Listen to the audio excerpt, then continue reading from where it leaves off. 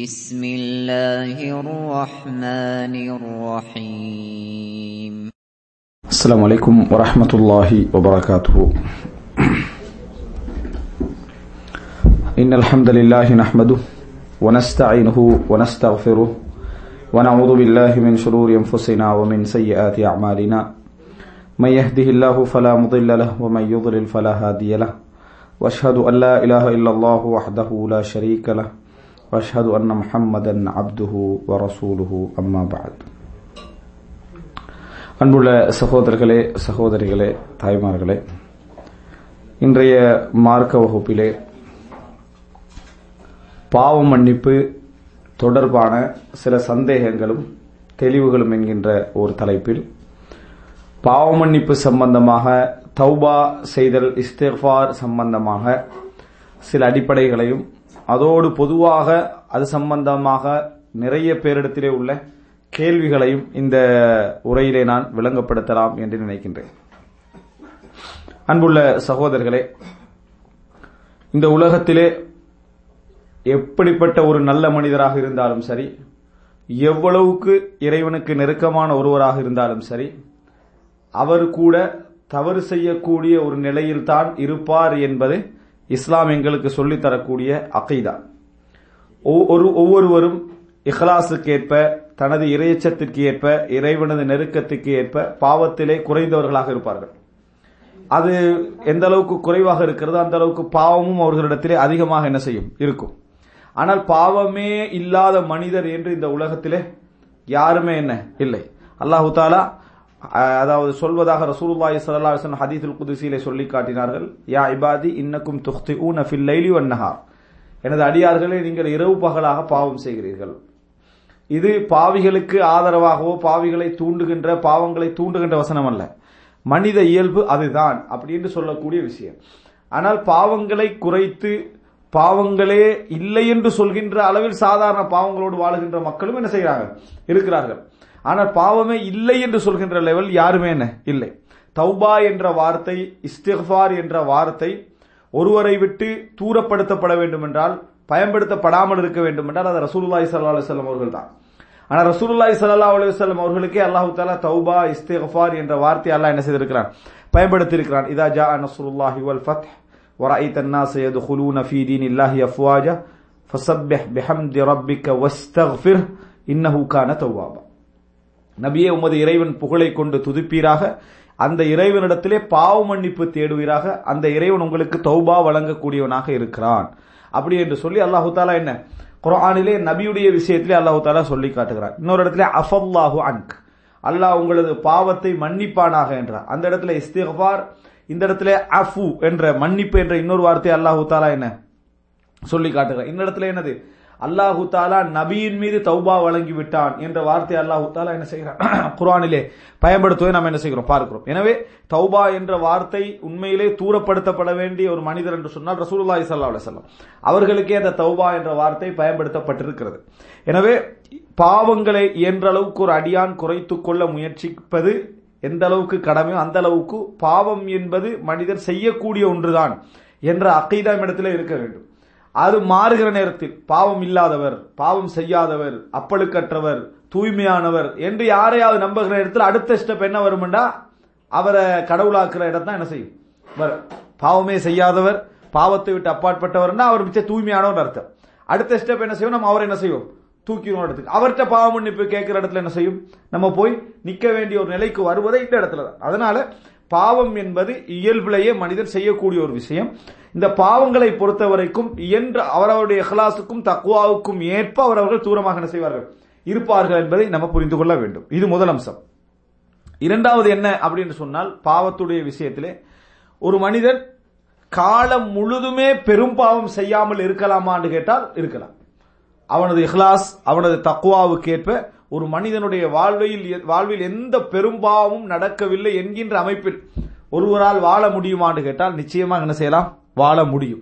சிறிய பாவங்களை விட்டு ஒரு மனிதனால் தவிர்த்து வாழ முடியாது. அல்லாஹ் குர்ஆன்ல இல்ல லமம் அப்படின்னு சொல்றார். சிறிய பாவங்களுக்கு லமம் என்ற வார்த்தை அல்லாஹ் தஆலா சொல்கிறார். மனிதன் என்ன செய்யும், ஏற்படும். ஆனால் பெரும்பாவமே செய்யாமல் ஒரு மனிதரால் வாழ முடியுமான்னு கேட்டால் வாழ முடியும். எனவே பெரும்பாவங்கள் செய்யாமல் ஒரு மனிதர் காலம் முழுமையாக வாழ்ந்திருக்கிறார் அப்படி என்று சொன்னால் அது ஒரு மிகப்பெரிய சிறப்பு. அது ஒரு நிச்சயமாக அல்லாஹ் தஆலா குர்ஆன்ல சொல்லி காட்டுகிறான், யார் பெரும்பாவங்களை அதாவது நீங்கள் தவிர்த்து வாழ்கிறீர்களோ அவர்களுக்கு நாம் சிறிய பாவங்கள் எல்லாவற்றையும் என்ன செய்து விடுவோம், மன்னித்து விடுவோம். பெரும்பாவங்கள் என்ன? அதாவது ஒரு சின்ன பாவத்தை தொடர்ந்து செஞ்சா அது பெரும்பாவம். அதாவது லா சகீரத மஅல் இஸ்ரார், சிறிய பாவத்தை ஒருத்தர் தொடர்ந்து செய்யறான்னு வைங்களேன், அது பெரும்பாவமா மாறிடும். அது சிறிய பாவம் என்பது அப்ப நடக்கும், அது விடுபட இப்படி இருக்கணும். சிறிய பாவத்தை காலாகாலத்துக்கு ஒரு செஞ்சுட்டு இருக்கிறாருன்னா அது என்னது, பெரும்பாவம். பெரும்பாவம் இன்னொன்று என்ன, அதுக்காக வேண்டி ஒரு கடுமையான எச்சரிக்கை குர்ஆனிலேயோ ஹதீஸிலேயோ வந்திருந்தால் அது என்ன, பெரும்பாவம். ரசூலுல்லாஹி ஸல்லல்லாஹு அலைஹி வஸல்லம் பெரும்பாவம் என்ற வார்த்தை எதுக்கு உபயோகித்திருந்தால் அது ஒரு பெரும்பாவம். அல்லது லானத், இறைவனது கோபம், இது போன்ற விஷயங்கள் அந்த ஹதீஸ்ல சொல்லப்பட்டிருந்தால் அது என்ன, பெரும்பாவம். இப்படி பெரும்பாவங்கள் இதை தவிர்த்து ஒரு மனிதனால் வாழ முடியும் என்றால் வாழ முடியும் என்பதனாலதான் அல்லாஹ் தஆலா குர்ஆன்ல என்ன, நீங்கள் அதாவது தடுக்கப்படுகின்ற பெரும்பாவங்களை தவிர்த்து கொண்டால் உங்களுக்கு என்ன, சிறிய பாவங்கள் நாம் என்ன செய்து விடுவோம், மன்னித்து விடுவோம் என்று அல்லாஹ் தஆலா சொல்லி காட்டுகிறான். எனவே இயன்ற அளவுக்கு பெரிய பாவங்கள் அனைத்தையும் ஒரு மனிதன் தவிர்த்து வாழ முயற்சி எடுக்க வேண்டும். அப்படி முயற்சி எடுத்தாலேயே அல்லாஹ் தஆலாவே என்ன செய்து விடுகிறான், சிறிய பாவங்கள் எல்லாவற்றையும் அல்லாஹ் தஆலா மன்னித்து விடுகிறான் என்ற வாக்கை நாம் என்ன செய்கிறோம், பார்க்கிறோம். அதே நேரம் ஒரு மனிதன் இப்படியான இந்த பாவங்களிலிருந்து விடுதலை பெறுவதற்கு, தௌபா செய்து கொள்வதற்கு, உணர்ந்து கொள்வதற்கு இறைவன் இந்த உலகத்தில் என்ன செய்கிறான் என்று சொன்னால், ஒவ்வொரு மனிதனுக்கும் அவ்வப்போது பல சந்தர்ப்பங்களை அல்லாஹ் தஆலா கொடுத்து கொண்டே இருக்கிறான். அதுதான் என்ன அப்படி என்று சொன்னால் சோதனைகள். மனிதனுடைய வாழ்க்கையில் வரக்கூடிய கவலை, கஷ்டம், வேதனை, துன்பம், பிரச்சனைகள், எதிர்பாராத நிகழ்வுகள் எல்லாமே அவனை எதற்கு தூண்ட வேண்டும் என்று சொன்னால் பாவத்தை சிந்திக்க தூண்ட வேண்டும். உலகத்தில் என்ன ஆபத்து ஒரு மனிதனுக்கு வந்து விட்டாலும் சரி, இந்த விஷயத்தில் நம்ம கவனமாக இருக்கணும். எந்த ஆபத்து, எப்படிப்பட்ட ஒரு நிகழ்வு, எப்படிப்பட்ட ஒரு சூழல் ஒரு மனிதனுடைய உள்ளத்தில் பெரிய ஒரு தாக்கத்தை ஏற்படுத்தினாலும், ஒரு சோதனை ஏற்படுத்தினாலும், அவரிடத்தில் முதலாவது வர வேண்டிய விஷயம், என்ற பாவங்கள் என்ன, நான் செய்த பாவங்கள் என்ன. அதான் எனக்கு இந்த சோதனை வருது, எனக்கு இந்த கஷ்டம் வருது என்று சொன்னால், ஒன்றில் அல்லாஹ் தஆலா நான் செய்த பாவங்களை உணர்த்துகிறான், அல்லது நம்ம செய்த பாவங்களை அல்லாஹ் தஆலா மன்னிக்க விரும்புகிறான். இப்படியான ஒரு காரணம் தான் என்ன செய்யும் இருக்கும். அப்ப எப்பொழுதுமே அதனாலதான் அதாவது ஒரு அறிஞர் சொல்கிறார் என்று சொன்னால், நம்ம எப்பொழுதும் முனாஃபிக் போல இருக்கக்கூடாது. ஒரு ஒட்டகம் ஏன் கட்டப்பட்டது, அது அவிழ்த்து விடப்படுற டைம்ல ஏன் அவிழ்த்து விடப்பட்டது அதுக்கு தெரியாது. ஒட்டகத்துக்கு கட்டப்படுறது இல்லைமா, அதாவது ஏன் அதுக்கு என்ன, அதாவது கட்டப்பட்டிருக்கிறேன் ஏன் அவிழ்த்து விடப்பட்டேன்னு தெரியாது. ஆனா ஒரு முஸ்லீம் அப்படி இருக்க கூடாது. கட்டப்பட்டுட்டான்னு சொன்னா சோதனையின் அர்த்தம். ஏன் நான் கட்டப்பட்டேன்னு எப்ப என்ன செய்யணும், யோசிக்கணும். கட்டப்பட்டாலும் உண்டு, அவிழ்த்து விடப்பட்டாலும் உண்டு என்று சொல்லி ஒரு ஒட்டகம் போல ஒரு முஸ்லீம் என்ன செய்யக்கூடாது, இருக்கக்கூடாது.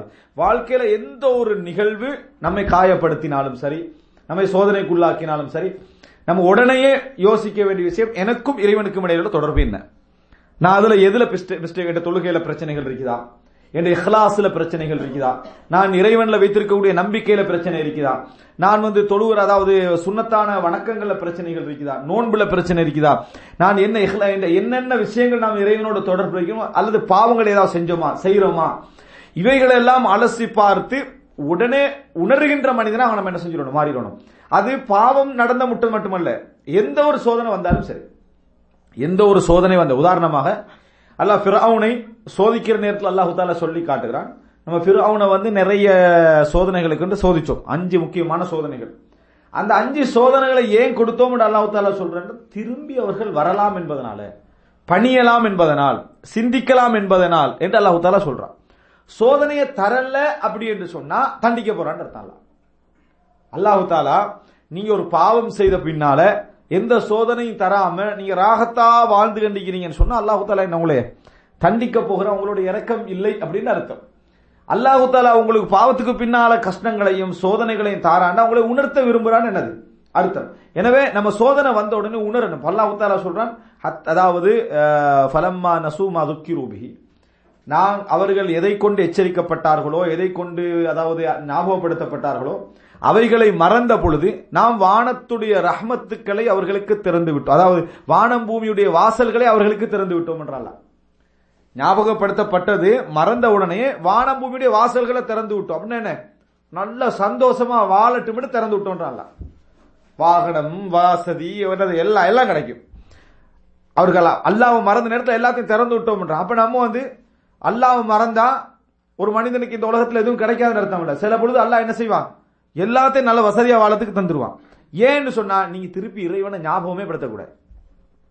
அல்லாஹ் என்ன அந்த டைம்ல அந்த அல்லாஹ்வுடைய தக்தீர் என்னன்னு சொன்னா, நீங்க இறைவனை பற்றி எந்த ஞாபகத்துக்குள்ள என்ன செய்யக்கூடாது, வரக்கூடாதுன்னா நீங்க சந்தோஷமா இருக்கணும், மகிழ்ச்சியா இருக்கணும். உங்களுக்கு அதை பத்தி எந்த சிந்தனையும் வரக்கூடாது என்பதற்கு தான் இறைவன் என்ன செய்யறான், அப்படி தருகிறான்.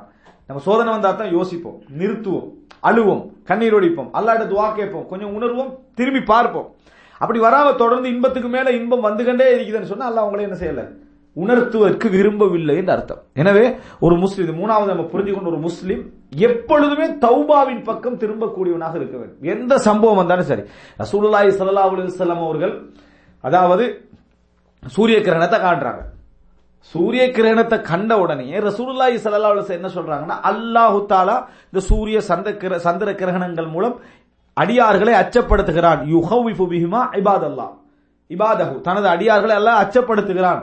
அதை நீங்கள் கண்டீங்க என்று சொன்னா தொழுங்க, இறைவனை ஞாபகப்படுத்துங்க, தர்மம் செய்யுங்க, இஸ்திக்பார் செய்யுங்க ஹதீஸ்ல என்ன செய்யுது வருது. அப்ப உடனே அதை கண்ட உடனே என்ன செய்யணும், இறைவனை ஞாபகப்படுத்தி பாவ மன்னிப்பு தேடணும் என்று அல்லாஹ் தஆலா ரசூல் ஸல்லல்லாஹு அலைஹி வஸல்லம் சொல்றாங்க.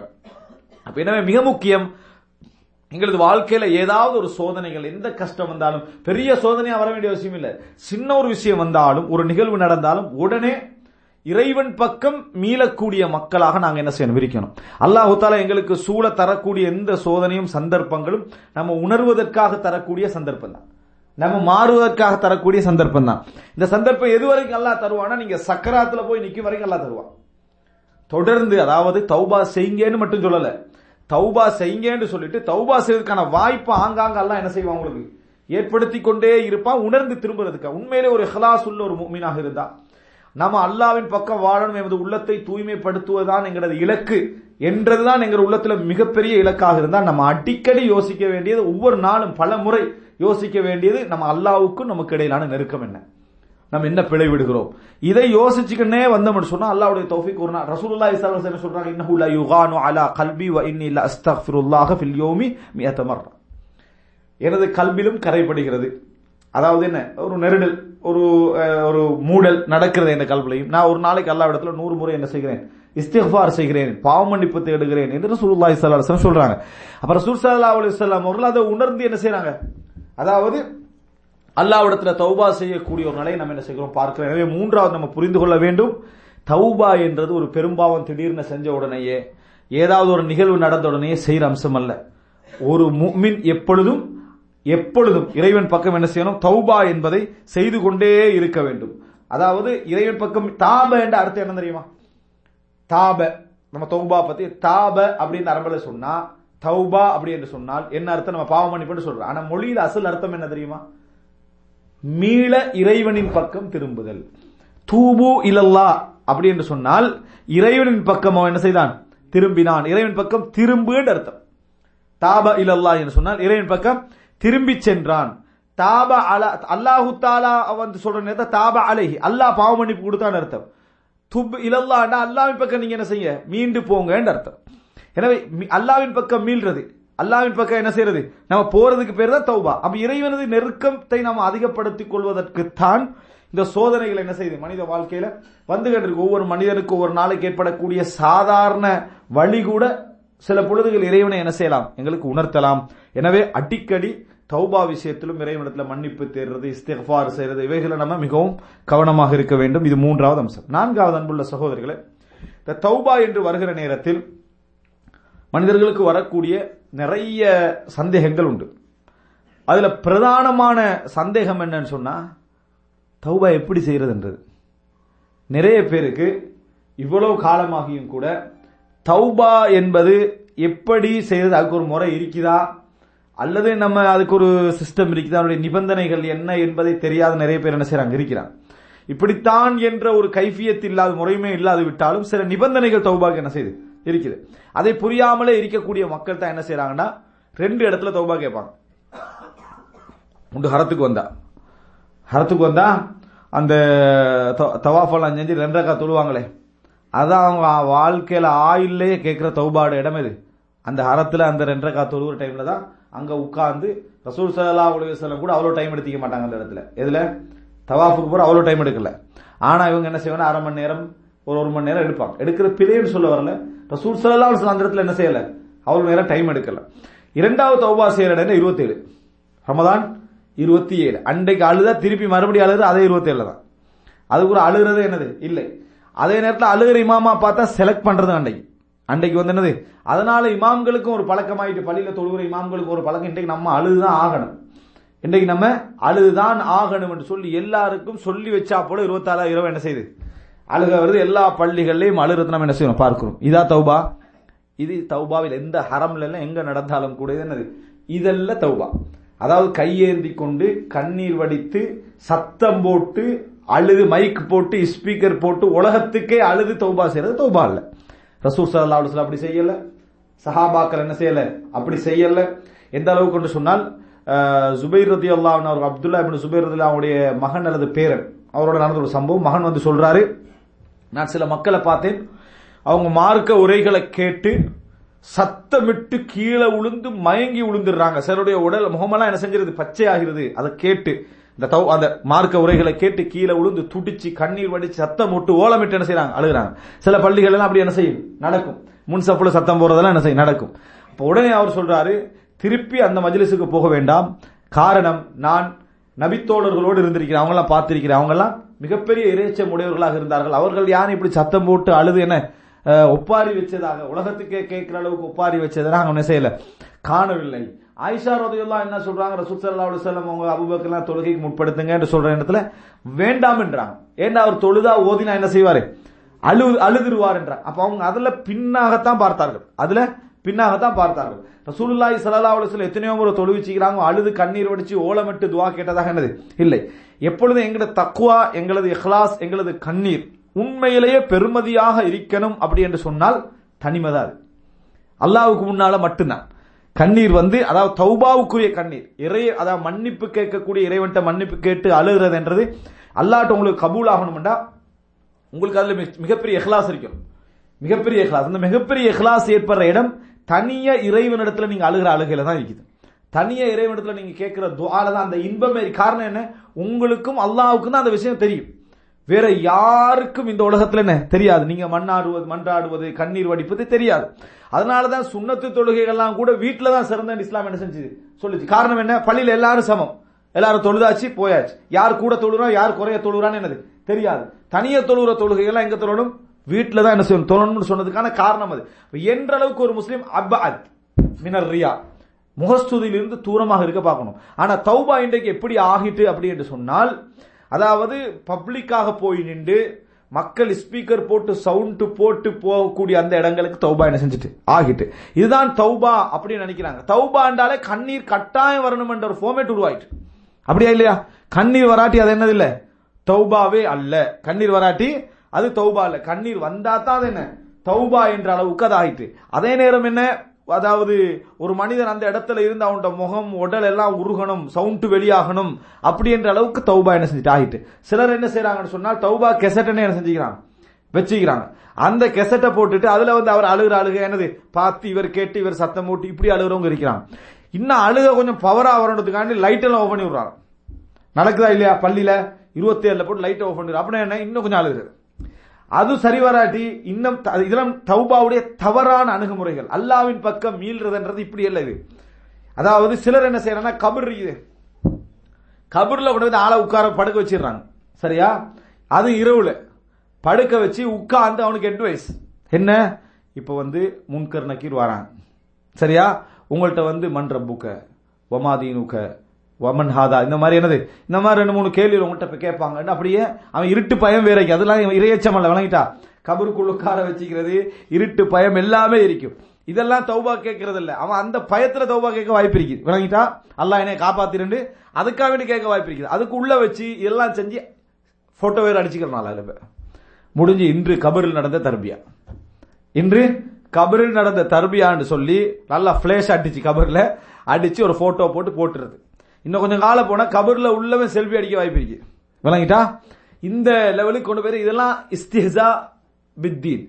இவங்க இறையச்சம் என்ற பேர்ல செய்றாங்க, இந்த மார்க்கத்தை பரிஹசிக்கிறது. இது மார்க்கத்தை பரிகசிக்கிற அந்த இடத்துக்கு கொண்டு போய் என்ன செஞ்சிரு விட்டுரும். இதெல்லாம் ஒரு தர்பியா. உலகத்துல ஒருத்தன் அல்லாவுக்கு நீ பயப்படுறியா அப்படின்னு ஒருத்தர் கேட்கிறான். நான் அல்லாவுக்கு மட்டும்தான் பயம். அப்ப சிங்கம் மட்டும் பக்கத்துல வரதான் ஓடுறான். இவன் நீங்க அல்லாவுக்கு பயம் சொல்லி இப்ப சிங்கத்தை கண்டு ஓடுறீங்கன்னு கேட்டாண்டா பிரச்சனை கேட்கிறவன் பிரச்சனை தான். விளங்கிட்டா? இதெல்லாம் இரையச்சம் என்றது என்ன என்று சொன்னால், ஒரு மனிதன் தனது தீங்கு நன்மை இந்த ரெண்டு விஷயத்துல உலகத்துல எவனே நீங்க பயப்படக்கூடாது. அல்லாஹ்க்கு தான் என்ன செய்யணும்? பயப்படணும். தீங்கு செய்யற விஷயத்திலே நன்மை செய்யற விஷயத்திலையும் இறைவனால மட்டும்தான் என்ன செய்ய முடியும். எனக்கு அந்த ஆற்றல் இறைவன்ட்ட மட்டும்தான் அது இருக்குது. வேற எவரும் என்ன செய்ய முடியாது, செய்ய முடியாது என்றதுதான் சப்ஜெக்டை தவிர, சிங்கம் நம்மளை விரட்டினா கடிச்சு சாப்பிடும் என்ற மூளையை இல்லாமக்கிறதுல தக்குவா அது இருக்கணும்.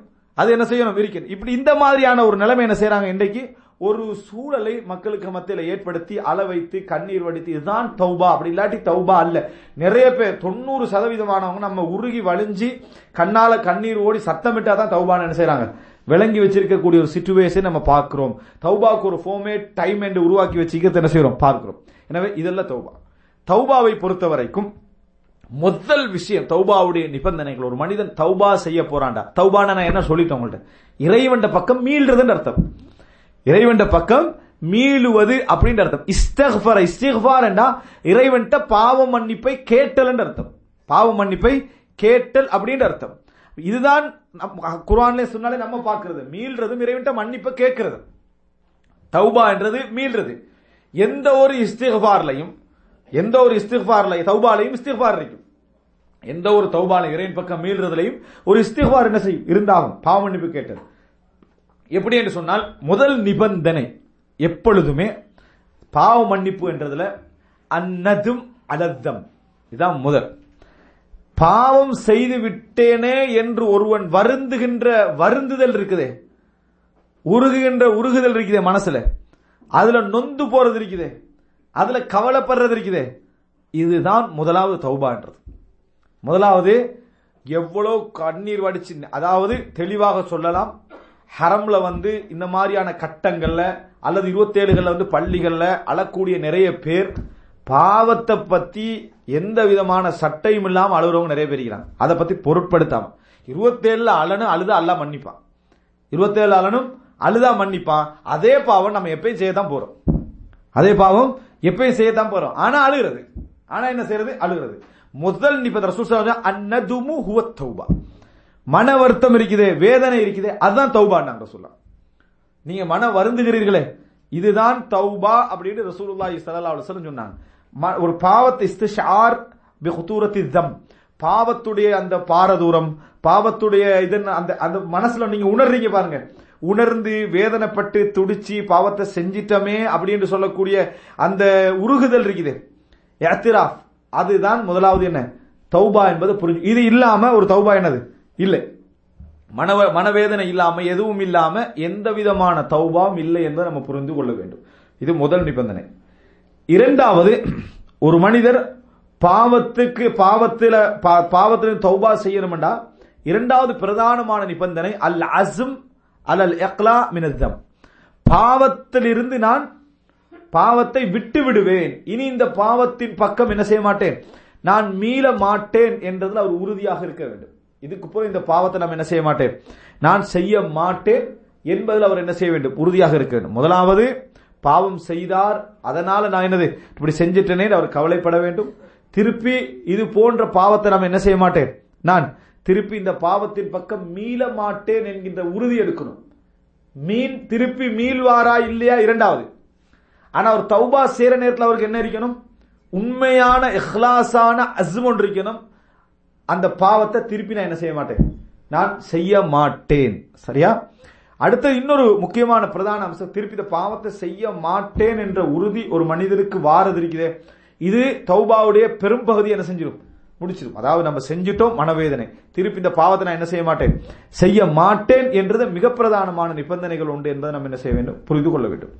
இப்ப இதுல சிலருக்கு ஒரு கேள்வி இருக்குது. என்ன கேள்வி என்று சொன்னால், தௌபா நம்ம செஞ்சிட்டு, நான் அந்த மத்த கேள்வியை நான் பிறகு சொல்றேன், தௌபா செஞ்சிட்டு திருப்பி இந்த பாவத்தின் பக்கம் மீள மாட்டேன் என்று மிக உறுதியாக முடிவெடுத்துட்டு மறுபடியும் கொஞ்சம் காலம் என்ன செஞ்சிடுறேன், அந்த பாவத்தை திருப்பி செய்து விடுகிறேன். அப்ப அல்லாஹ் எனக்கு மன்னிப்பானா, இந்த தௌபா ஓகேயா, பொருந்துமா, அதாவது ஒருவர் ஒரு தடவை திருப்பி செஞ்சிடறாரு, 2ஆம் முறை செஞ்சிடறாரு, 3ஆம் முறை செஞ்சிடறாரு. இப்படி ஒரு 10 முறை செஞ்சா 11ஆம் முறை தௌபா கேட்கிற நேரத்தில் ஒரு இதுக்கு பூரா நம்ம செய்யக்கூடாது என்ற எண்ணத்துல தௌபா கேட்பாரு. ஆனா அவருக்கு ஒரு மனசுல இன்னொன்று வரும், என்ன 10 முறை நீ மீண்டாய், 11ஆம் முறை கன்ஃபார்மா நீ என்ன செய்வாய், மீளுவாய். இப்படி ஒரு எண்ணம் வரும். இப்படி எண்ணம் ஷைத்தான் ஏற்படுத்தக்கூடிய ஒரு எண்ணம். இந்த மாதிரி எண்ணம் வந்தாலும் 10 முறை அவர் பாவத்தில் மீண்டாலும் பாவ மன்னிப்பு கேட்கிற நேரத்தில் அவருக்கு இந்த உறுதி இருந்தார். எந்த உறுதி? நான் செய்ய மாட்டேன் என்பது உண்மையிலே இஹ்லாஸாக அவர் எடுத்த முடிவாக இருந்தால் நிச்சயமா அல்லாஹ் என்ன செய்வான், அந்த தௌபாவை ஏற்றுக்கொள்வான். திருப்பி அவர் மீண்டாலும் சரி. ஆனா பாவத்தை மன்னிப்பு கேட்கிற நேரத்தில் நம்ம மன்னிப்பு கேட்கிற மாதிரி மன்னிப்பு கேட்போம், மீள்ற மாதிரி என்ன செய்வோம், மீளுவோம் நினைத்து கொண்டார் என்று சொன்னா அது என்ன, அப்ப அந்த தௌபா ஏற்றுக்கொள்ளப்பட மாட்டாது. பாவத்திலிருந்து மீள்ற நேரத்தில் அவருக்கு உறுதி இருக்க வேண்டும், அல் அஸும் அல்லா யஊத், திருப்பி என்ன செய்ய வேண்டாம், நான் அந்த பாவத்தின் பக்கம் மீள மாட்டேன் அப்படின்ற உறுதி இருக்க வேண்டும். அதுக்கு முன்னால சொல்ல வேண்டிய நிபந்தனை என்னடா, 3வது நிபந்தனை, உடனடியாக பாவத்திலிருந்து விடுதலை பெறணும். 2 விஷயம் அது. அதாவது பாவத்தின் பக்கம் மீள மாட்டேன் என்றது ஒரு நிபந்தனை. அந்த தௌபா கேட்கிற நேரத்தில் உடனடியாக அந்த பாவத்திலிருந்து அவர் மீள வேண்டும். உதாரணமாக பொதுவாக இளைஞர்கள் செய்யக்கூடிய பொதுவான பாவம் என்ன, இந்த சினிமா பார்க்கிறது. சினிமா பார்த்துக்கிட்டே தௌபா கேட்டுமா, யாரெல்லாம் இந்த பாவத்தை மன்னிச்சு நான் பார்த்துட்டு, அப்படி கேட்டா அது தௌபா இல்ல. உடனே அதை நிறுத்தி அந்த நேரத்தில் அவர் மனவர்த்தனை எப்படியெல்லாம் பார்க்கிறனே என்று சொல்லி வலி உண்டாகினாலும் அது தௌபா இல்ல. உடனே அந்த பாவத்திலிருந்து அவர் என்ன செய்யணும், நின்றணும், அந்த பாவத்திலிருந்து விடுதலை பெற்றணும். திருப்பி அந்த பாவத்தை அந்த நிமிஷத்திலிருந்து அவர் கலண்டணும். அதான் மிக பிரதானமா. பாவத்தில இருந்து கொண்டு தௌபான்னு ஒன்று இல்லை. வட்டிக்கு நல்லா ஃபுல்லா லோனெல்லாம் எடுத்து பெரிய கடையில போட்டு கோடி கணக்கில் செட்டில் ஆகி 27 அழுதா என்ன பிரயோஜனம்? அழுகிறது என்ன, நான் என்ன அல்லாஹ் என்னை பாவத்தை மன்னிச்சுக்க என்ன செய்ய ஈடுபட்டு நான் தௌபால ஏற்றுக்கொள்ள விட மாட்டேன், என்னால முடியல, நான் அந்த தவறுல இருந்து கொண்டிருக்கிறேன், என்னால தவிர்க்க முடியல அப்படின்னு ஒருவர் தவறுல ஈடுபட்டு கொண்டு 1000 முறை அழுதாலும் அல்லாஹ் அதை ஏற்றுக்கொள்ள மாட்டார். சிலர் என்ன செய்வாங்க, பாவம் அப்படியே தொடர்ந்து செஞ்சுக்கிற பாவத்தில் ஈடுபட்டு கொண்டே யாரெல்லாம் என்னால முடியலன்னு அல்லாஹ்ட்ட என்ன செய்யறது, தௌபா செய்யறது, துஆ கேட்கறது வேற, பாவத்தை மன்னிச்சுக்கன்னு சொல்ற அல்லாஹ் என்ன செய்ய மாட்டான், மன்னிக்க மாட்டான். இந்த பிரதான 3 நிபந்தனைகள், ஒன்று நதும் கவலை, 2வது அல் இக்லா மின ஸம் அந்த பாவத்தில இருந்து உடனே அவர் என்ன செய்யறது, விடுதலை பெறுறது, 3வது அல்லா யஊத ஃபி ஸம் அந்த பாவத்தை திருப்பி செய்யக்கூடாது என்றது அஸம். அஸம் அல்லா யஊத, அதாவது அலா அல்லா யஊத ஃபி ஸம் அந்த பாவத்தின் பக்கம் திருப்பி மீள மாட்டேன் என்ற உறுதி. அதே நேரம் இதுல புரிஞ்சுக்கணும், ஒருவர் மீண்டு விட்டால், திருப்பி செய்து விட்டால், அதுக்கு ஒரு புதிய ஒரு தௌபா மறுபடியும் இறைவன்ட்ட மன்னிப்பு கேட்டு மீண்டாராக இருந்தால் அல்லாஹு தாலா என்ன செய்ய மாட்டான்னு சொன்னா அந்த பழைய அவர் கேட்ட அந்த தௌபாவை அல்லாஹு தாலா அங்கீகரிக்க மாட்டான் என்றது அல்ல. நிபந்தனை கேட்கிற நேரத்தில் அவருக்கு மிக, அதாவது ஆழ்மனதில் உறுதி இருக்கணும், திருப்பி என்ன செய்யக்கூடாது, மீளக்கூடாது அப்படின்ற உறுதி இருக்க வேண்டியதுதான் தௌபாவுடைய மிக பிரதானமான நிபந்தனைகள் ஒன்று என்பது புரிஞ்சுக்கொள்ளணும். அடுத்து தௌபாவுக்கு, தௌபா வழங்குற ஒரு தௌபாலிருந்து அதாவது இறைவன் முழுமையாக அங்கீகரிக்கணும்டா அந்த தௌபாவுக்கு காரணமாக பிரதானமான செய்தியாக இஹ்லாஸ் இருக்கணும். உதாரணமா, அதாவது பாவத்தை ஒருத்தர் விடுறதுக்கு இஹ்லாஸ் இருக்க நிபந்தனை இல்ல, ஒரு பாவத்தை விடுவதற்கு இஹ்லாஸ் இருக்க நிபந்தனை இல்ல. ஆனா தௌபாவுக்கு என்ன செய்யணும், எப்பயுமே இஹ்லாஸ் இருக்கணும். உதாரணமாக, அதாவது ஒருத்தர் லஞ்சம் தர போறாரு, இவர் ஒருவேளை என்னது இந்த லஞ்ச ஆணைக்குழுவில் உள்ளவன் ஆணைப்பானோ அப்படி என்று சொல்லி இவர் என்ன செய்யறாரு, லஞ்சம் எடுக்காம போய் தௌபா செஞ்சார், யா அல்லாஹ் நான் பாவத்திலிருந்து இன்றைக்கு பாவம் செய்யல, விடுதலை பெற்றுட்டேன் அதுல என்று ஒருத்தர் தௌபா செஞ்சாரு. இந்த தௌபா என்ன செய்யாது, ஏற்றுக்கொள்ளப்பட மாட்டது. காரணம், இவர் இப்ப தௌபா செய்யறதுக்கான பாவத்தை விட்டல்ல, அன்றைக்கு கேஸ் என்னது, அதாவது பெருசா போயிருமன்றதுக்காகவே இந்த பாவத்தை அவர் என்ன செய்யல. இது தௌபா இல்ல. அந்த பாவம் அவருக்கு எழுதப்படாம இருக்கலாம், அன்றைக்கு வாங்காதனால பாவம் எழுதப்படாம இருக்கலாம், ஆனால் இது தௌபா இல்ல. தௌபா பொறுத்த வரைக்கும் நீங்க விட்டது யாருக்காக இருக்கணும், அல்லாஹ்வுக்காக வேண்டி விட்டிருந்தால் தான் அந்த தௌபா என்ன செய்யும், கிடைக்கும் என்பதை நம்ம மறந்துவிடக் கூடாது. இது எனவே இதுல நமக்கு இந்த சந்தேகம் தீர்ந்துடும். என்ன, திருப்பி ஒரு மனிதர் அதே பாவத்துக்குள்ள போனான்னு சொன்னால் அல்லாஹு தாலா என்ன செய்வான், மன்னிப்பான். அவர் அந்த இடத்துல உறுதியா இருந்து திருப்பியும் ஒரு மீண்டாலும் கூட அல்லாஹு தாலா மன்னிப்பான்னு புரிஞ்சுக்கணும். இதுல ஷைத்தான் ஏற்படுத்தக்கூடிய ஒரு விஷயம் என்னன்னு சொன்னா, சிலர் என்ன செய்யறதுன்னா இந்த உறுதியா முடிவெடுக்கிறது, நம்ம அப்படி செய்யறது இல்லை இப்படி செய்யறது இல்லை ஏதாவது ஒரு முடிவு எடுக்கிறது. உதாரணமா புறம் பேசுறது இல்லை அப்படின்னு முடிவு எடுக்கிறது. புறம் பேசுற முடிவெடுத்தா எப்படி பெரும்பாலும் 90% ஊமையா தான் தெரியணும் இன்றைக்குள்ள காலத்துல. சரியா, ஏன் பேசினா அதைத்தான் நம்ம பேசுறது. 5 பேர் கூடினோம்னா முதல் தலைப்பு என்னது, மத்தவனை பத்தி தான். அப்படி இல்லைன்னு சொன்னா நமக்கு பேசுறதுக்கு, நம்ம உதாரணமா 5 பேர் நீங்க உட்காருங்க, நம்ம மத்தவனை பேசுவதில் உட்காருங்க, என்ன செய்வோம் தெரியுமா, அது திக்ர் மஜ்லிஸா தான் இருக்கும். ஏன், நம்ம 5-10 நிமிஷத்துக்கு சும்மா தான் இருப்போம். எடுத்தா அடுத்தவன தலைப்பை தான் நம்ம என்ன செய்வோம், எடுப்போம். 90%. இப்போ ஒருவர் என்ன செய்யறாரு, மறுபடியும் மீள்றார், அதை பார்த்து திருப்பி செய்யறார். ஹிபா பெரும்பாவம் திருப்பி திருப்பி திருப்பி செஞ்சா ஷைத்தான் வந்து அவருக்கு என்ன சொல்றான், நீ தௌபாவும் செய்யறாய் பாவமும் செய்யறாய், தௌபாவும் செய்யற பாவம் செய்யற, என்ன செஞ்சிரு, தௌபா விட்டுரு, திருந்தினா ஒழுங்கா திருந்து, இல்லைன்னா என்ன செஞ்சிரு, பேசாம பாவத்தை செஞ்சுட்டு. யார் கொடுக்குற ஐடியா, ஷைத்தான் நினைக்கிற மலக்கு தான் இந்த ஐடியா கொடுக்குறான்னு கொடுக்குறாங்க நினைச்சு அந்த பாவத்தை என்ன செய்யறது, தொடர்ந்து செய்யறது, தௌபா செய்யறது இல்லை. ஏன், அதனால நிறைய பேருக்கு கேட்டு ஏன் தொழுவுறீங்க இல்ல, செய்யற பாவம் அப்படி இருக்குது, இன்ஷா அல்லாஹ் எல்லாம் கிளீனா முடிச்சுட்டு வந்து தொழுகிறோன்றது. ஏன் நீங்க தர்மம் செய்றீங்களா, எல்லாம் வட்டி, நம்மளும் ஹராத்துல விழுந்து மத்தவன ஹராத்துல உள்ள வைக்க கூடாது பாருங்க, அவ்வளவு பெரிய தூய்மை அவருக்கு விளங்கிட்டா. அதனாலதான் நம்ம என்ன செய்யறது இல்ல, அது செய்யறது இல்ல. அப்போ அறிஞர்கள் மத்தியில் ஒரு முரண்பாடு இருக்கு, என்னன்னு சொன்னால் ஹராமான சொத்துக்கு ஜக்காத் இருக்கிறாங்க, ஜக்காத்து கேட்டு பாருங்க, எல்லாமே ஹராம், இதை கொண்டு போய் மக்களுக்கு கொடுத்து என்ன செய்யறது. ஹராமான சொத்துலயும் என்ன இருக்குது, ஜக்காத்து கடமை. நீ கோடி ஒரு கோடி ஹராமான சொத்து வச்சுக்கிறா அதுல 2.5 நீ கொடுத்து என்ன செய்யணும், ஆகணும். இதை வச்சு இதை போகக்கூடாது. எனவே இதுதான் மிக முக்கியமான விஷயம். அப்ப இந்த மாதிரியான காரணங்களை வச்சு சைத்தான் எழுக்க, சினிமா ஹோலுக்கு பேத்திருப்பான், சினிமா ஹோல் போற டைம்ல பக்கத்துல பள்ளி இருக்கும் தொழுகிறதுக்கு, சைத்தான் டக்குன்னு சொல்லும் வந்ததே சினிமா பாக்குறது, இப்ப தொழுதா எப்படி இருக்கும், இது அல்லாஹ்வை அகௌரவப்படுத்துற மாதிரி, அதனால தொழாத, படத்தை பார்த்துட்டு போ, சினிமா செஞ்சுட்டு போ. இதெல்லாம் நம்ம என்ன நினைக்கிறோம்னா அல்லாஹ்வை நம்ம தூய்மையா நினைக்கிறோம். அது ஒரு நம்மகிட்ட அப்பயே பாருங்க, நம்மகிட்ட என்ன ஒரு இஹ்லாஸ், என்ன தொழாமத்தான் நம்ம போறோம், நம்ம தொழுதுட்டு போனோம், அது பாவத்தை இதே மிக்ஸ் பண்ற மாதிரி நம்மளே நம்ம என்ன செய்யறது, தொழாம இருந்து அப்படி இல்லை. இதெல்லாம் ஷைத்தானிய. சில பொழுது அந்த பள்ளிக்குள்ள நுழைஞ்சிருந்தா அங்க போகாமல் என்ன செஞ்சிருப்பாரு, போயிருக்க வாய்ப்பு இருக்குது. சில பொழுது அவர் தௌபா ஒன்று செஞ்சிருந்தார்னா அல்லாஹ் அந்த பாவத்தோட வாசல் என்ன செஞ்சிருக்கலாம், மூடி இருக்கலாம். என்றைக்கும் ஒரு மனிதர் திருப்பி திருப்பி செய்தாலும் கூட தௌபா செய்யற நேரத்தில் திருப்பி மீள மாட்டேன் என்று நினைச்சிட்டு என்ன செய்யணும், அவர் தௌபா செய்யணும். மீண்டார் என்று சொன்னால் மறுபடியும் அவர் என்ன செய்யணும், அல்லாஹ்விடத்துல தௌபா செய்ய. என்றைக்கும் தௌபாவை விட்டு விடவே கூடாது. ஷைத்தான் என்னது, இதை பிடிச்சுக்கல பார்க்கிறான், இந்த பகுதியை பிடித்துக் கொள்ள பார்க்கிறான் என்பதில் நம்ம கவனமாக இருக்க வேண்டும். அடுத்தது தௌபா விஷயத்தில் நமக்கு வரக்கூடிய மிகப்பெரிய சந்தேகத்தில் ஒன்று என்ன தெரியுமா, துனூபி கதீரா, எனது பாவங்கள் வந்து மிக நிறைய இருக்குது, என பாவம் வந்து மிக நிறைய இருக்கிறது, இதுகளை வந்து நம்ம எப்படி செய்யுது. அதாவது இப்ப நான் தௌபா செய்யற முறை என்ற அம்சத்துல உங்களுக்கு நிபந்தனைகளை மட்டும் தான் இங்க நான் சொல்லிக்கிறேன், மற்ற பதின பின்னால் சொல்லுவேன். இரண்டாவது எங்களுக்கு வரக்கூடிய ஒரு மிக பிரதானமான சந்தேகங்கள் ஒன்று சொன்னா, எனது பாவங்கள் என்ன நிறைய இருக்கு, அல்லாஹ் என்னை மன்னிப்பானா, அல்லாஹு தஆலா மன்னிப்பானா. நிறைய பேருக்கு எத்தனை ஹதீஸ் படிச்சிருந்தாலும் கூட அல்லாஹ் என்னை மன்னிப்பானா, அல்லாஹ் என்னை மன்னிப்பானா என்ற சிந்தனைய நாங்க உண்மையிலே எங்களோட பாவங்கள் அதிகம் என்றதுனால நம்ம யோசிக்கிறோம், நியாயமான யோசனை தான். ஆனா இந்த யோசனை உங்களை சொர்க்கத்துக்கு கொண்டு போவோமா நரகத்துக்கு கொண்டு போவோம்னு கேட்டா நரகத்துக்கு தான் என்ன செய்யும், கொண்டு போவோம். காரணம் என்ன, எனது பாவத்தை மன்னிப்பானா என்ற சிந்தனையில உங்களுக்கு அடுத்து என்ன செய்வீங்க, நீங்க பாவ மன்னிப்பு கேட்கறது இல்ல, பாவ மன்னிப்பு கேட்கறது இல்லை. பாவத்தை ஒரு மனிதனுக்கு நீ நிறைய பாவம் செஞ்சுக்கிறாய் என்ற ஒரு மனிதனுக்கு ஷைத்தான் காட்டுவதனூடாக இன்னொன்றுல வெற்றி பெற பார்க்கிறான். என்ன வெற்றி பெற பார்க்கிறான்னா, இதுக்கு பிறகு நீ எல்லாம் செஞ்சாலும் 100 தாண்டு வந்துடும், இதுக்கு பிறகு நீ களவெடுத்தாலும் அதுல சேர்ந்துடும். எதுல, அதுதான் நம்ம கோடிக்கணக்கில் செஞ்சுக்கிறோமே, அதுல இதுல ஒன்றுதான், அதுல என்னது, அது அப்படி மறைஞ்சு போயிடும். அப்படி என்ற சிந்தனை ஷைத்தான் என்ன செய்வான், கொடுப்பான். 99 கொலை செஞ்சவர் என்ன செஞ்சாரு, எனக்கு தௌபாய்க்கான்னு கேட்டு இல்ல, என்னன்னு முதல்ல என்ன செஞ்சாரு, கேட்டவர் என்ன செஞ்சிட்டாரு, கொண்டு போட்டார், கேட்டவரை கொண்டு போட்டார். அப்ப அர்த்தம் என்ன, அவருடைய உள்ளத்துல வந்து தௌபா செய்யறதுக்கு அவர் வந்திருக்கிறாரு. அப்ப அவர் என்ன செய்யணும், அட்லீஸ்ட் அவரையாவது விட்டுட்டு போய்க்கணும். அந்த ஆளை கொலை செய்யற அளவுக்குன்னா 99 தானே பண்ணிட்டானே, அதுல இது 100. இப்படி என்ற மனோநிலை என்ன செய்யும், இந்த நிறைய பாவத்தை நம்ம நினைச்சுக்கிறது, இவ்வளோ நம்ம பாவம் செஞ்சுக்கிறோம் அப்படி என்ற நேரத்தில் அது ஒரு நாள் எங்களை தௌபாக்கு என்ன செய்ய போறது இல்லை, தூண்ட போறது இல்லை. இந்த கேள்வி இருந்தா அல்லாஹ் என்னை மன்னிப்பானா, அல்லாஹ் என்னை மன்னிப்பான கேள்வி இருந்தா. ஆனா இந்த கேள்வி வருவதை இயல்பு அவசரமா எங்களுடைய இல்ம வளர்த்துக் கொள்ளணும்.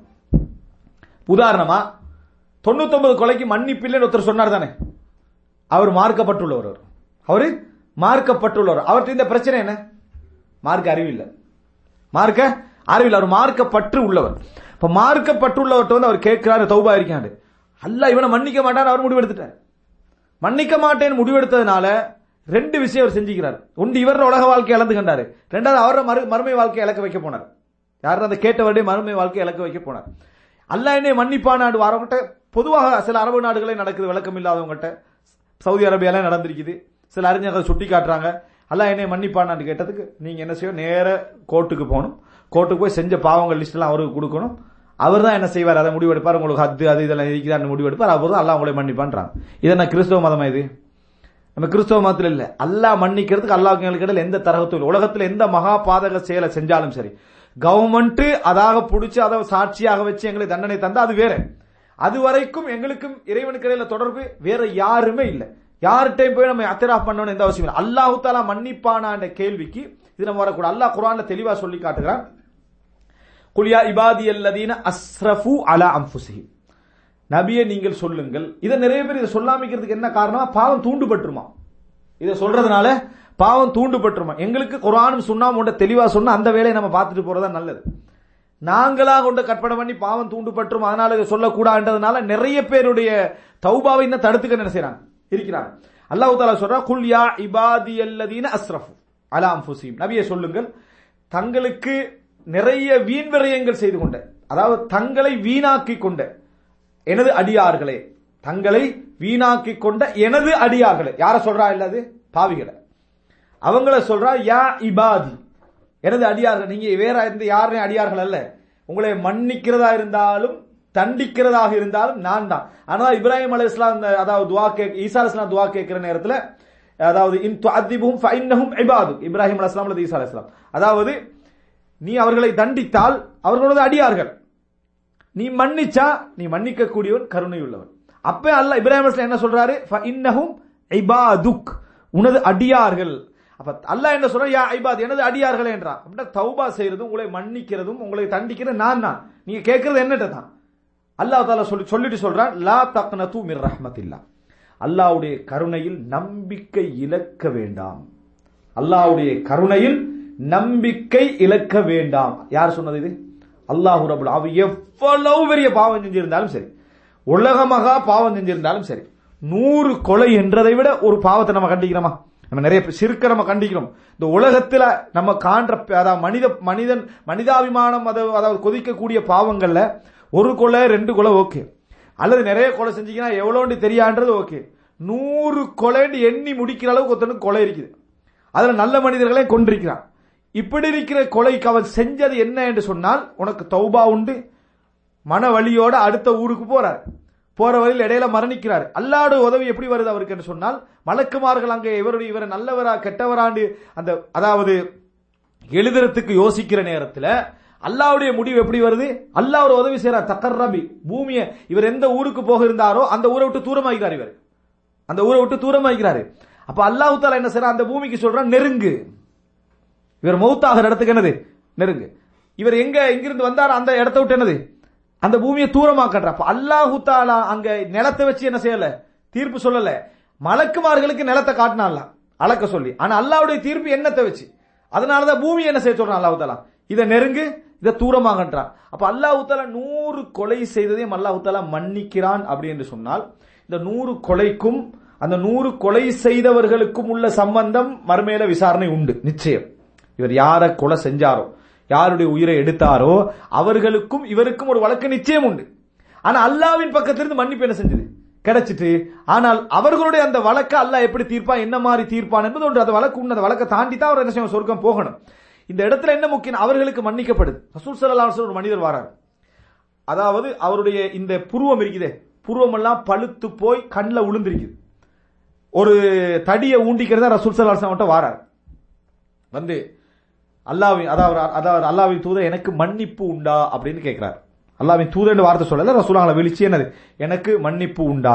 ஏனென்றா நான் சின்ன காலத்திலிருந்து இன்றைய காலம் வரைக்கும் ஃபலம் அத்ருக் ஹாஜத்தன் வலா அதாஜா, அதாவது எந்த ஒரு சின்ன பாவமும் எந்த ஒரு பெரிய பாவம் என்று எதா இருந்தாலும் எதை நான் விட்டதில்லை. எல்லாவற்றையும் செய்திருக்க இந்த காலம் வரைக்கும். இப்பொழுது நான் அந்த அதாவது என் தடியை ஊண்டிட்டு வாரனே, இந்த காலம் வரைக்கும் நான் செஞ்சுக்கிறேன். எனவே எனக்கு மன்னிப்பு உண்டான்னு கேட்கிறான். ரசூலுல்லாஹ் ஃபஹல் அஸ்லம்தன்னு கேட்கிறான். நீங்க முஸ்லிமா, இஸ்லாத்தை ஏற்றுக்கொண்டவரான்னு கேட்கிறான். அவர் இஸ்லாத்தை ஏற்றுக்கொண்டவர். அப்புறம் ரசூல் ஸல்லல்லாஹு அலைஹி வஸல்லம் சொல்றார், தஅமலுல் கைராத் வ தஜ்தனிபுஸ் ஸய்யிஆத், நீங்க இதுக்கு பிறகு நல்ல விஷயங்களை செய்து வாருங்கள், நன்மையான விஷயங்களை செய்யுங்க. இது செஞ்ச இதுவரைக்கும் செய்த பாவங்கள் இதுக்கு பிறகு என்ன செய்ய வேண்டாம், செய்ய வேண்டாம் அப்படி என்று சொல்லி என்ன செய்யறாங்க சொல்றாங்க. அல்லாஹ் தஆலா உங்களுக்கு மன்னிக்கலாம் என்றான். அவர் திருப்பி கேட்கிறாரு, வகதராத்தி வ ஃபஜராத்தி, நான் செய்த மானக்கேடான விஷயங்கள் மோசடிகள் அவைகளுமான்னு சொன்னாங்க. ரசூல் ஸல்லல்லாஹு அலைஹி வஸல்லம் வகதராத்துக் வ ஃபஜராத்துக், உங்களுடைய கெடுதிகள் மானக்கேடான விஷயங்களும் உங்கள் மோசடிகளும் தான். நீங்க இப்படி நடந்து வந்தீங்கன்னா அல்லாஹ் உங்களை என்ன செய்யலாம், மன்னிக்கலாம் என்று சொன்ன உடனே அவர் அல்லாஹு அக்பர் அப்படி என்று சொல்லிட்டு போய்கொண்டிருந்தார். அந்த ஹதீஸ்ல வருது, அவர் அதாவது மறையும் வரைக்கும் அல்லாஹு அக்பர் ஃபமாஸால யுகப்பிர், அல்லாஹு அக்பர் என்று சொல்லிக்கொண்டே போனார் என்ற செய்தியை பார்க்கும். ரசூல் ஸல்லல்லாஹு அலைஹி ஒரு மனிதர் வாராரு, ஒரு சின்ன ஒரு நெருடல் ரசூலாங்க காட்டல, இப்படி போய் அநியாயம் செஞ்சுக்கிறீங்க, இந்த மாதிரி இருக்கிறீங்களே என்று தௌபாவை தேடி வந்தவர்கிட்ட நம்மளோட முக்கியத்துவத்தை காட்டிட்டீங்கல்ல ரசூல் ஸல்லல்லாஹு அலைஹி வஸல்லம். சிலர் என்ன செய்யறேன்னு சொன்னா, அதாவது ஒருத்தன் தௌபா செய்யாம இருக்கிறான், அவன்கிட்ட போய் பாவத்துடைய அழுத்தங்கள் அது இதெல்லாம் சொல்லி அவனை தௌபா செய்ய வைக்கிறது ஓகே.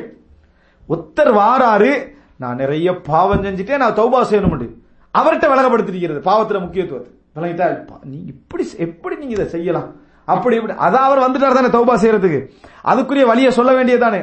நம்ம இப்படி ஓவரா பேச போனோம்னா நம்ம தூய்மைன்னு அர்த்தாங்க. எப்பயும் நம்ம தூய்மை காட்டுறது யாருக்கு பிடிக்காது?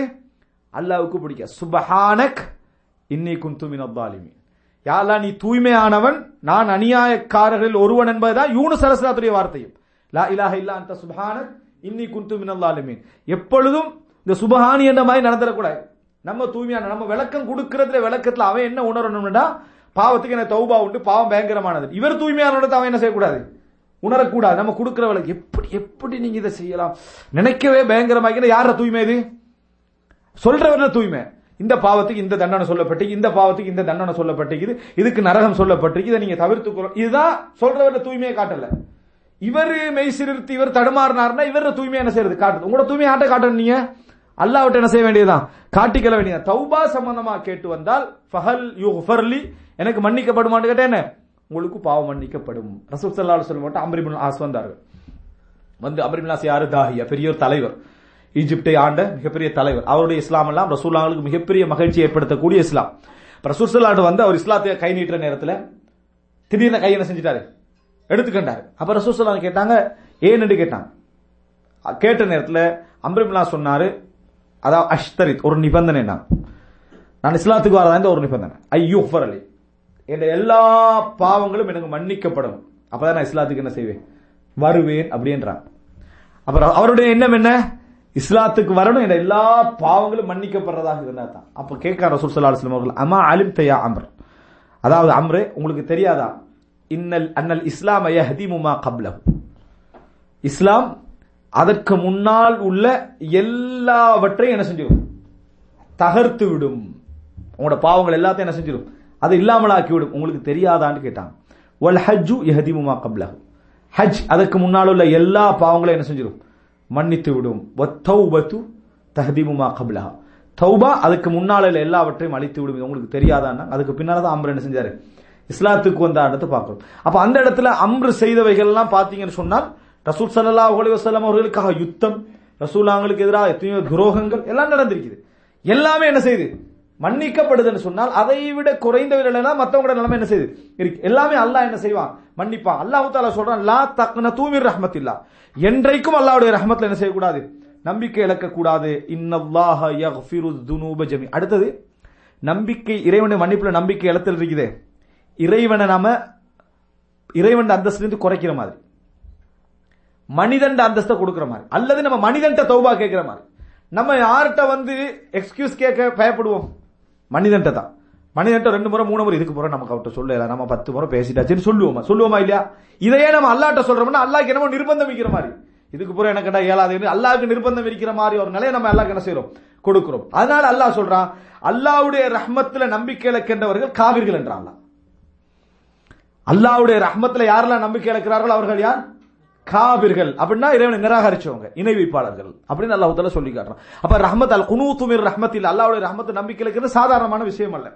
சொல்லிட்டு அல்லாஹ் தஆலா சொல்றான், நம்பிக்கை இழக்க வேண்டாம். இன்னல்லாஹ யக்ஃபிரு ذுனூப ஜமீஆ, அல்லாஹ் தஆலா எல்லா பாவங்களையும் அல்லாஹ் தஆலா என்ன செய்வான், மன்னிக்கிறான். அப்படி என்று சொல்லி அல்லாஹ் தஆலா சொல்றான், இன்னஹு ஹுவல் கஃபூருர் ரஹீம், அல்லாஹ் தஆலா அதாவது மிகவும் மன்னிக்க கூடியவன், கருணையுள்ளன். அதை சொல்லிட்டு அல்லாஹ் சொல்றான், வ அனீபு இலா ரப்பிக்கும். அனீபுன்னு சொன்னால் முனீபு, பெயர் பெற்றியமா முனீபு, இறைவன் பக்கம் மீளுகின்றவன். வ அனீபுன்னு சொன்னால் இறைவன் பக்கம் நீங்கள் மீண்டு விடுங்கள், மீண்டு விடுங்கள். வ அஸ்லிமு லஹு, அவனுக்கு கட்டுப்படுங்கள். மின் கப்லி அய்யத்தியகுமுல் அஸாப், உங்களுக்கு வேதனை தண்டனை வருவதற்கு முன்னால். சும்மலா தும்சன், பின்னர் உங்களுக்கு உதவி என்ன செய்யாது, கிடைக்காதுன்னு அல்லாஹ் தஆலா சொல்லி காட்டுகிறான். எனவே தௌபா என்றது ஒரு மனிதனுக்கு என்ன செய்யலாம், எவ்வளவு பெரிய கஸ்ரத்து துனூப் எவ்வளவாக இருந்தாலும் ஒருத்தர் பாவ மன்னிப்பு கேட்கணும்னு நினைச்சு அல்லாஹ்வுக்கு முன்னால வந்து ஒரு மன்றாடினாண்டா நிச்சயமா அல்லாஹ் தஆலா என்ன செய்வான், மன்னிப்பான். நிபந்தனை மன வழி அவருக்கு இருக்கணும். உடனே அந்த பாவங்கள் இருந்தவர் விடுதலை பெற்றால் திருப்பி அந்த பாவங்களுக்கு போக மாட்டேன் என்ற உறுதி அவருக்கு என்ன செய்யணும், இருக்கணும். அடுத்ததாக பாவம் சம்பந்தமாக வரக்கூடிய இன்னொரு முக்கியமான சந்தேகம் என்னன்னா, 2 பாவங்கள் ஒருத்தர் செஞ்சிருப்பார். ஒருத்தர் வட்டி எடுத்துக்கிட்டு இருப்பாரு, லோன்ல இறுகி இருப்பாரு, மீள நினைப்பாரு, மீள முடியாது. மீள முடியாத அளவுக்கான அதாவது கமிட்மெண்ட் என்ன செஞ்சு வர ஆகிப்பார். அதே நேரம் தொழாம இருந்தாரு அல்லது விபச்சாரம் செய்துகிட்டு இருந்தார், களவெடுத்தாரு, சாராயம் குடிச்சிட்டு இருந்தாரு. இப்ப இவரிலிருந்து மீள்றார், சாராயம் குடிக்கிறது மீள போறார். மீள்ற அவர் என்ன செய்யணும், நான் செஞ்ச பாவத்தை நினைச்சு கவலைப்படணும், உடனே இந்த பாவத்தை விடணும், திருப்பி அந்த பாவத்தை மீள மாட்டேன்னு உறுதி எடுக்கணும். எடுத்து தௌபா செய்றார். இவருக்கு சந்தேகம், நான் வட்டி தொடர்போட இருக்கிறேனே, அதிலிருந்து விடுதலை பெற முடியாம இருக்குதே, என்னை எல்லாம் மன்னிப்பானா? ஒன்றிலிருந்து தௌபா செய்யற இடத்துல இன்னொரு பாவத்தில் அவர் இருந்து கொண்டிருக்கிறார் என்று கேட்டால், இஸ்லாமிய அறிஞர்களுடைய எல்லோருடைய நிலைப்பாடு என்னன்னு சொன்னால், எந்த பாவத்திலிருந்து ஒருவர் தௌபா செய்கிறாரோ அதுக்கு மட்டும்தான் இந்த நிபந்தனை. ஒருத்தர் வந்து வட்டியிலிருந்து தௌபா, சாராயத்தை தௌபா செய்கிறார், தொழுகை விஷயத்தை தௌபா செய்கிறார் சொன்னால், அவர் அதில கவலைப்பட்டு அதை திருப்பி செய்ய மாட்டேன் உறுதியெடுத்து அந்த பாவத்தை விடுதலை பெற்றால் அவருக்கு அல்லாஹ் என்ன செய்வான், தௌபா வழங்குவான். இன்னொரு பாவம் அவர் செய்து கொண்டிருப்பது இதை என்ன செய்யாது, இந்த தௌபாவை பாதிக்காது. இது புரிஞ்சுக்கணும். எந்த விஷயத்திலிருந்து அவர் தௌபா செய்கிறாரோ அந்த விஷயத்தை அவர் ஈடுபடுகின்ற இன்னொரு பாவம் என்ன செய்யாது, பாதிக்காது. ஆனால் அதிலிருந்து விடுதலை பெற முடியும் என்று அவருக்கு இருக்கணும். அதிலிருந்து விடுதலை பெற முடியும் என்று இருக்கிற நேரத்தில் இது தௌபா நசூஹாவாக அமையாது. அதாவது ஆள் மனதிலிருந்து செய்கின்ற அந்த உருக்கமான தௌபா இடத்துக்கு இது என்ன செய்யாது, போகாது. காரணம், இன்னொரு பாவத்திலிருந்து விடுதலை பெற முடிந்திருந்தும் அவர் இதுக்கு மட்டும் தான் என்ன செய்யறாரு, தௌபா செய்யறாருனால் அது ஒரு பொருத்தமின்மை இருக்குது. ஆனா அல்லாஹ் கபூல் செய்வான்னு கேட்டா என்ன செய்வான், அல்லாஹ்வுத்தாலா இந்த 3 நிபந்தனை இருந்தாலே அடுத்த பாவம் செய்து கொண்டிருப்பாங்க, இந்த பாவத்தை கபூல் செய்ய மாட்டேன் அப்படி என்ற எந்த நிபந்தனையும் இல்லை. அடுத்த தௌபா சம்பந்தம் வரக்கூடிய இன்னொரு முக்கியமான ஒரு சந்தேகங்கள் உண்டு என்று சொன்னால், அதாவது நான் தௌபா செய்கிற நேரத்தில் இன்னஹும் யுஹத்திதூனனி, என்னை எச்சரிக்கிறார்கள், வார்ன் பண்றது அல்லது என்னது, அதாவது என்னது அந்த பிளாக்மெயில் பண்றது. பிளாக்மெயில் பண்ற வேலை நடந்தா, அதாவது சிலர் என்ன செய்வாங்கன்னா தௌபா செய்ய நினைப்பாங்க. செய்யற நேரத்தில் அவங்க ரெடி பண்ணி வச்சிருப்பாங்க. என்ன ரெடி பண்ணி வச்சிருப்பாங்க, நீ இங்க கொலை செஞ்சாய், அதுக்கான எவிடன்ஸ் எல்லாம் என்ன செய்து இருக்குது, நீ அங்க அது செஞ்சா, அங்க இது செஞ்சா என்று டாக்குமெண்ட் வச்சிருப்பாங்க. நீ தௌபா செஞ்சா வெளியே போடுவோம். அப்ப என்ன செய்வார் இவரு, தௌபா செஞ்சா வெளியே போட, தௌபா செய்யறது அல்லாஹ்வோட செய்யறதுதான். ஆனா தௌபா செஞ்சவர் அந்த மக்களோட இருக்கலாது, அந்த மக்களோட பழகலாது. இவரும் அவங்களோட சேர்ந்து சாராயம் குடிக்க வேண்டியிருக்கும், அவங்களோட சேர்ந்து எல்லா ஆட்டமும் போட வேண்டியிருக்கும். எனவே தௌபா செஞ்சது விளங்கிரும், இவர் அந்த மாதிரி செய்யலன்னு சொன்னா அப்ப உடனே என்ன செய்வாங்க, தௌபா செஞ்சால் இவருக்கு எதிரான நடவடிக்கைகள் என்ன செய்வார்கள், எடுப்பார்கள். இந்த பயத்தின் காரணமாக நிறைய பேர் தௌபா செய்ய அமைக்கிறான், அதாவது மீளாமைக்கிறான். அதாவது அவங்களோட எச்சரிக்கையின் காரணமாக. அன்புள்ள சகோதரர்களே, உண்மையிலே இந்த உலகத்தில் ஒரு மனிதன் ஆக உச்சகட்டமாக மனிதன் மதிக்கக்கூடிய விஷயம் என்ன கேட்டா, உயிரை விட மானந்தான். உயிரை விட மானந்தான். நம்ம சில வரலாறுகளை பார்க்கிறோம், வீடுகள் அங்கிங்களை எரிஞ்ச சம்பவங்கள்ல நிர்வாண டிரெஸ் போயிட்டு நிர்வாணமா இருந்த டைம்ல எரிஞ்சிட்டு அந்த பில்டிங், இந்த டிரெஸ் இன்மையின் காரணமாக வெளியே ஓடி வராம அப்படியே எரிந்து கரையினவங்க என்ன செய்யறாங்க, இருக்கிறாங்க. அப்ப அந்த மானத்தை பார்த்தான உயிரை பார்த்தானவே, மானத்தை தான் என்ன செஞ்சான் பார்த்த ஒரு, அதாவது ஒரு மனிதன் வந்து மானத்தை தான் என்ன செய்வான், அப்படி உயரமா நினைப்பான். ஆனால் மறுமையா மானமா என்று ஒருத்தனுக்கு வந்துடா, அவன் என்ன நினைக்கணும்டா, இந்த மானமே போனாலும் எனக்கு பரவாயில்லை, நான் எந்த அவமானப்பட்டாலும் பரவாயில்லை, மக்கள் எல்லோரும் என்னை பார்த்து என்ன துப்பினாலும் பரவாயில்லை, என்னை கேவலமான இடத்துக்கு மக்கள் மதிச்சாலும் பரவாயில்லை, நான் இந்த பாவத்திலிருந்து என்ன செய்வேன், மீடுவேன். அந்த நேரத்தில் அவனுக்கு வர வேண்டிய வசனம் என்னன்னு தெரியுமா, துஇஸ்ஸு மன் தஷா வ துதில்லு மன் தஷா, நீ நாடியவர்களை கண்ணியப்படுத்துகிறாய், நாடியவர்களை இழிவுபடுத்துகிறாய், இவ்வளவுதான். பியதிக்கல் ஹைர், உன்ன கையில தான் என்னது, எல்லா விதமான நலவும் இருக்குது என்கின்ற உறுதியோடு அவர் என்ன செய்யணும், அதுல இறங்கணும். உலகத்திலேயே அந்த மாதிரி ஒரு இறங்குதலுக்கு வந்து விட்டால் சில பொழுது அவர் சிறையை சந்திக்கலாம், குடும்பங்கள்ல அவமானம் சந்திக்கலாம், ஊரலகத்திட மரியாதை அவர் இழக்கலாம். ஆனால் யாருக்காக வேண்டி அவர் இழந்தாரோ அந்த அல்லாஹ் அவர் என்ன செய்ய மாட்டான், கைவிட மாட்டான். நிச்சயமாக இன்ன கைது ஷைத்தானி கான தஈஃபா, ஷைத்தானுடைய சதி மிகவும் பலகீனமானது, சைத்தானுடைய சதி மிகவும் பலகீனமானது என்பதை புரிஞ்சுக்கொள்ளணும்.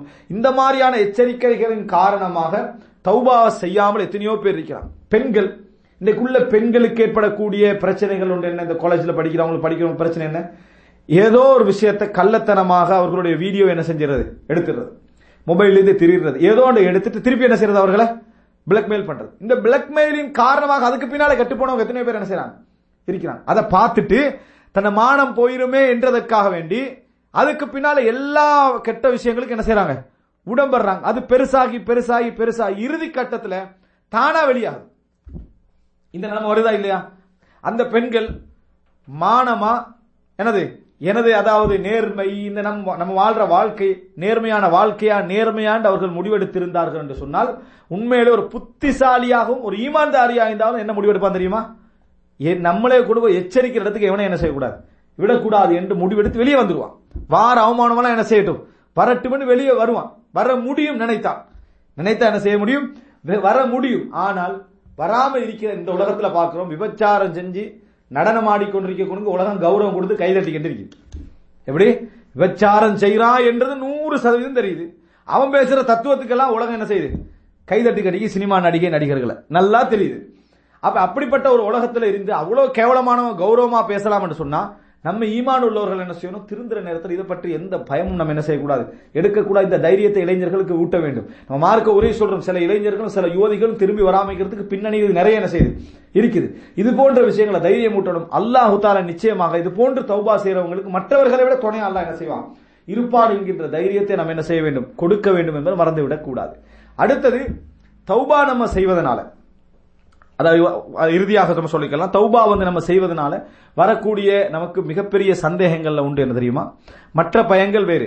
நம்ம தௌபா செய்து மன்னித்து நம்ம திருந்தி வாழ்றதுனால பல மற்ற சந்தேகங்கள் சிலது இருக்க முடியும். என்னன்னா, சம்பாதித்த பொருளாதாரம் முழுமையாக எதுல இருக்கும், ஹராமான இதை கட்டின வீடு, எடுத்த நிலம், முடிச்ச திருமணம், வளர்த்த வளர்ப்பு எல்லாமே கோடியெல்லாம் இதுலதான். அதுக்கு பிறகு பேங்க்ல இருந்து ரிட்டையர்ட் ஆயிடுவாரு. சரியா? பேங்க்ல இருந்து ரிட்டையர்ட் ஆகிற அந்த இது டோட்டலாக அவர் எல்லாமே ஹராம் அப்படின்னு நம்ம சொல்ல வரல. அந்த இடத்துல வட்டியோடு அவர் முழுமையாக தொடர்பட்டு எதெல்லாம் சம்பாதிச்சாரோ அதெல்லாம் என்னது, ஹராம்.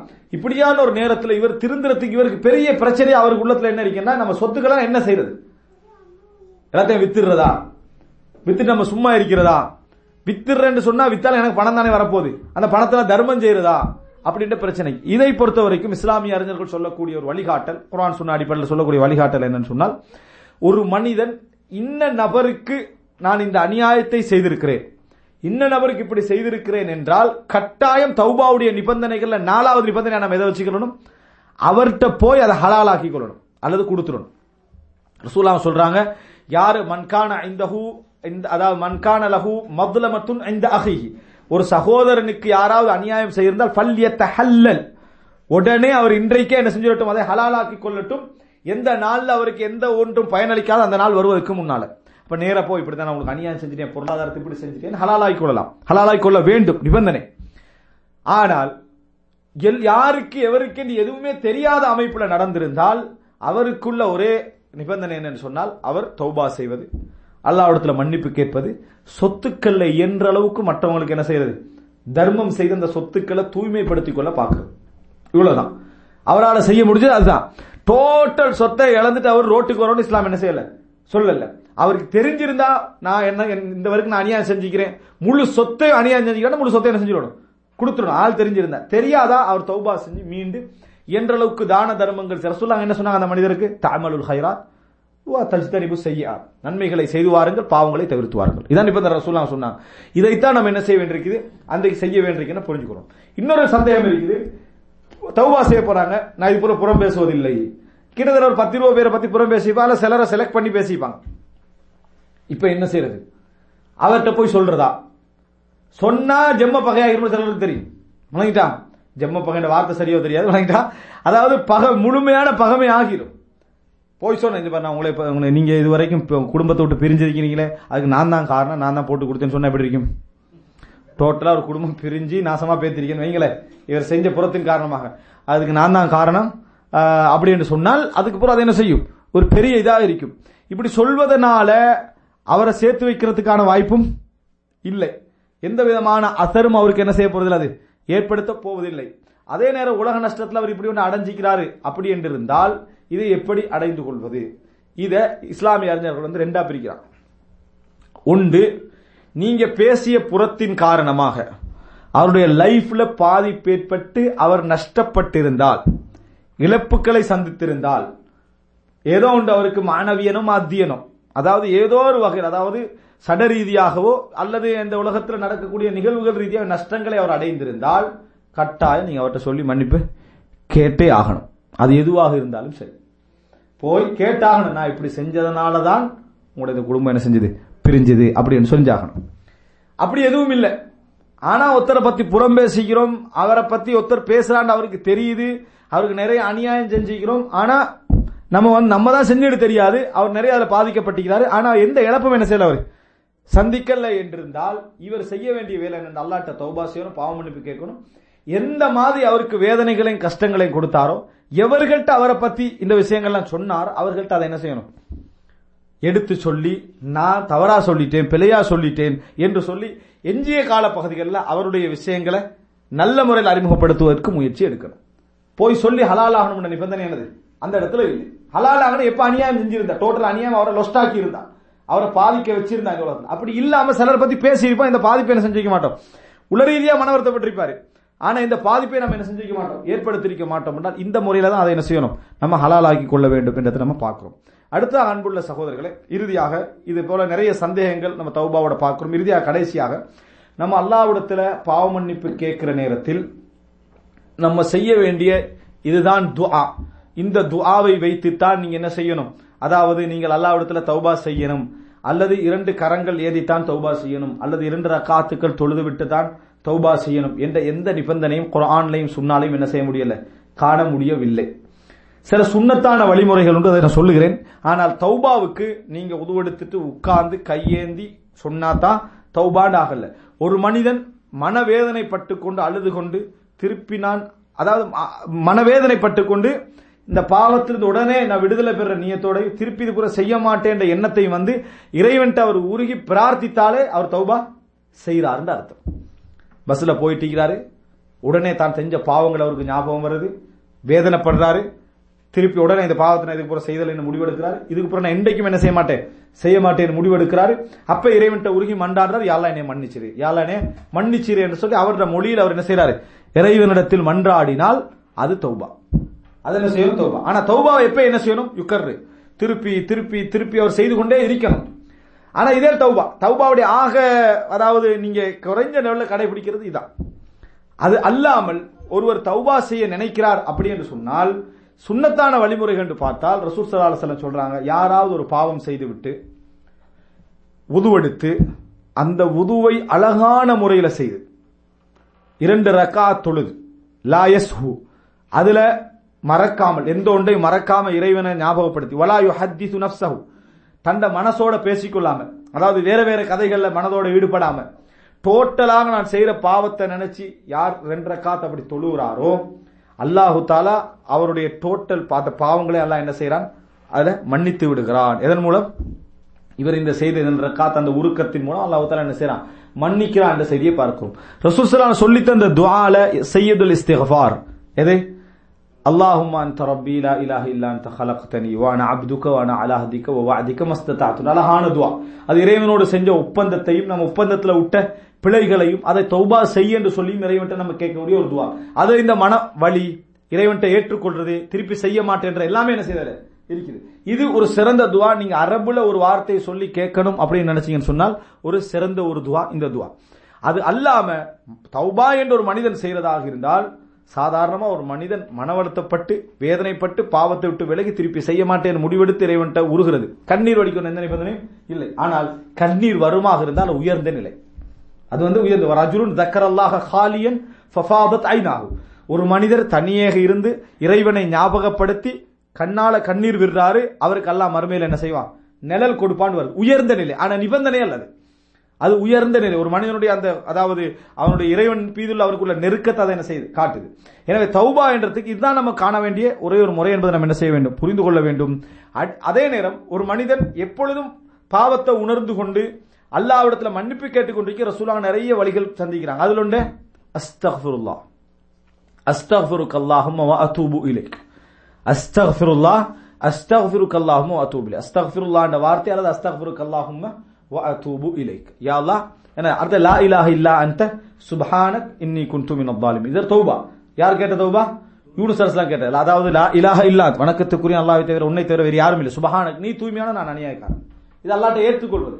இது போன்ற வார்த்தைகள் அதாவது அஸ்தக்ஃபிருல்லாஹ் அஸ்தக்ஃபிருல்லாஹல் அஸீம் அஸ்தக்ஃபிருக்கல்லாஹும்ம வ அதூபு இலைக்.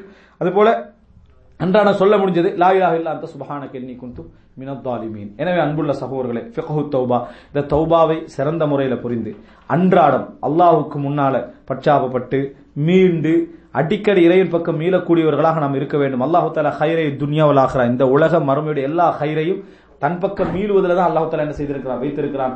அந்த வாய்ப்பை அல்லாஹ் தஆலா எல்லோருக்கும் தந்தரல வேண்டும். ஹதா மா இந்தி வல் இல்மு இந்தல்லாஹ் வ அகூலு கௌலி ஹாதா வ அஸ்தக்ஃபிருல்லாஹ் லி வ லக்கும்.